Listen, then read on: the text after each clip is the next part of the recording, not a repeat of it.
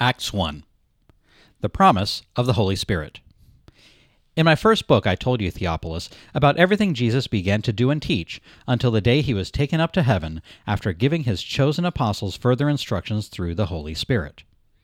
During the 40 days after he suffered and died, he appeared to the apostles from time to time, and he proved to them in many ways that he was actually alive. And he talked to them about the kingdom of God. Once, when he was eating with them, he commanded them, "Do not leave Jerusalem until the Father sends you the gift he promised, as I told you before. John baptized with water, but in just a few days you will be baptized with the Holy Spirit." The Ascension of Jesus. So when the apostles were with Jesus, they kept asking him, "Lord, has the time come for you to free Israel and restore our kingdom?" He replied, "The Father alone has the authority to set those dates and times, and they are not for you to know. But you will receive power when the Holy Spirit comes upon you, and you will be my witnesses, telling people about me everywhere, in Jerusalem, throughout Judea, in Samaria, and to the ends of the earth." After saying this, he was taken up into a cloud while they were watching, and they could no longer see him. As they strained to see him rising into heaven, 2 white-robed men suddenly stood among them. "Men of Galilee," they said, "why are you standing here staring into heaven?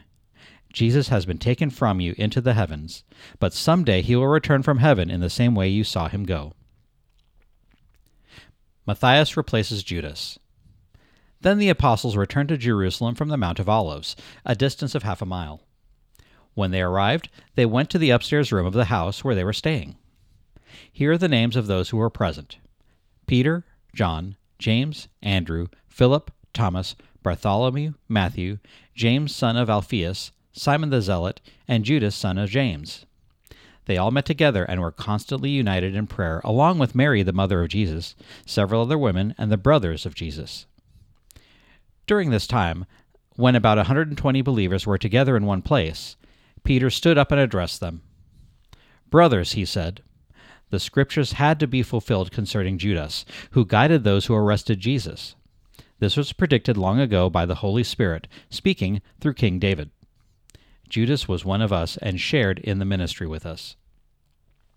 Judas had bought a field with the money he received for his treachery.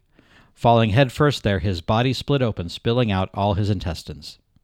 The news of his death spread to all the people of Jerusalem, and they gave the place the Aramaic name Akeldama, which means field of blood."